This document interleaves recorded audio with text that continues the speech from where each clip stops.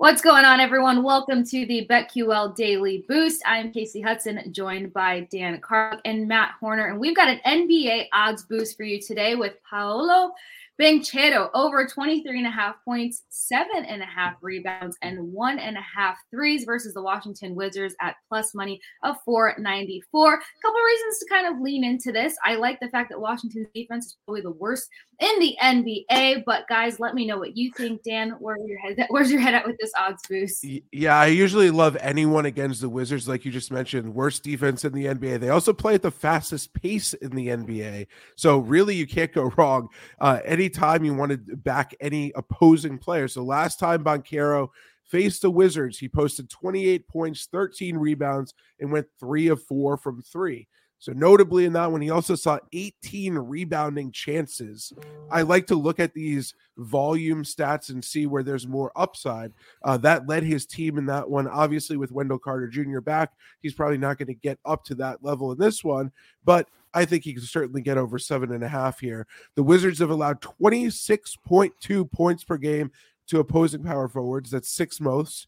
11.3 rebounds, that's third most, and 2.2 made threes, which is right in the middle of the pack. But at plus 494, this has a 16.84% implied probability to win, which is just way too low in my opinion. So I think there's a lot of nice low value here.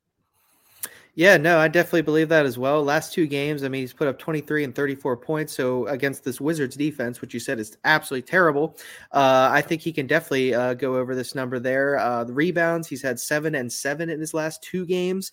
So he's right on the borderline. Again, he's facing a much worse defense here than he'd usually typically be facing. And the three-pointers, that's the one, honestly, I'd be a little bit more worried about. But like you said, he did hit 3 threes last time he played the Wizards. So, yeah, I think this is really good value for what you're talking about with the odds of over 4-1. So, yeah, I like it. Yeah, nice chance for Orlando's leading scorers to really come in hot.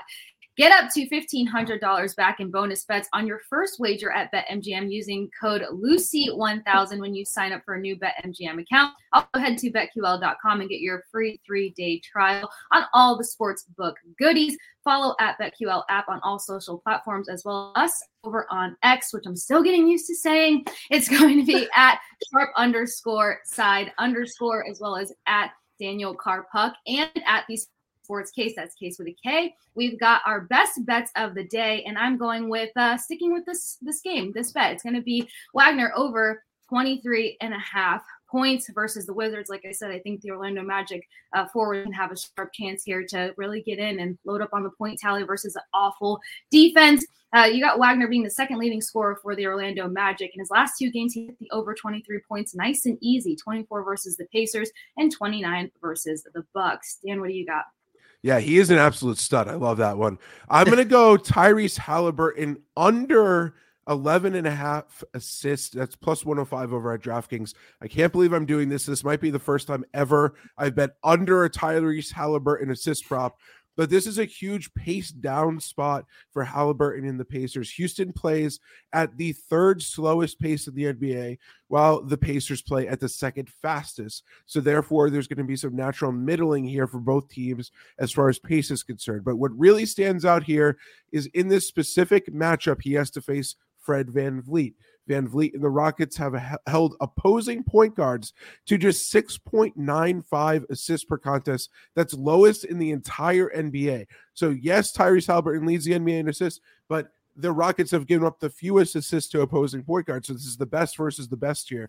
Halliburton has stayed under 11.5 assists in 5 of 6 regular season meetings against VanVleet in his career. And I think the value is clearly on that side of the assist prop tonight. It's a little scary, I'll admit, but I'm going to go with under on the 11.5 assists for Halliburton tonight.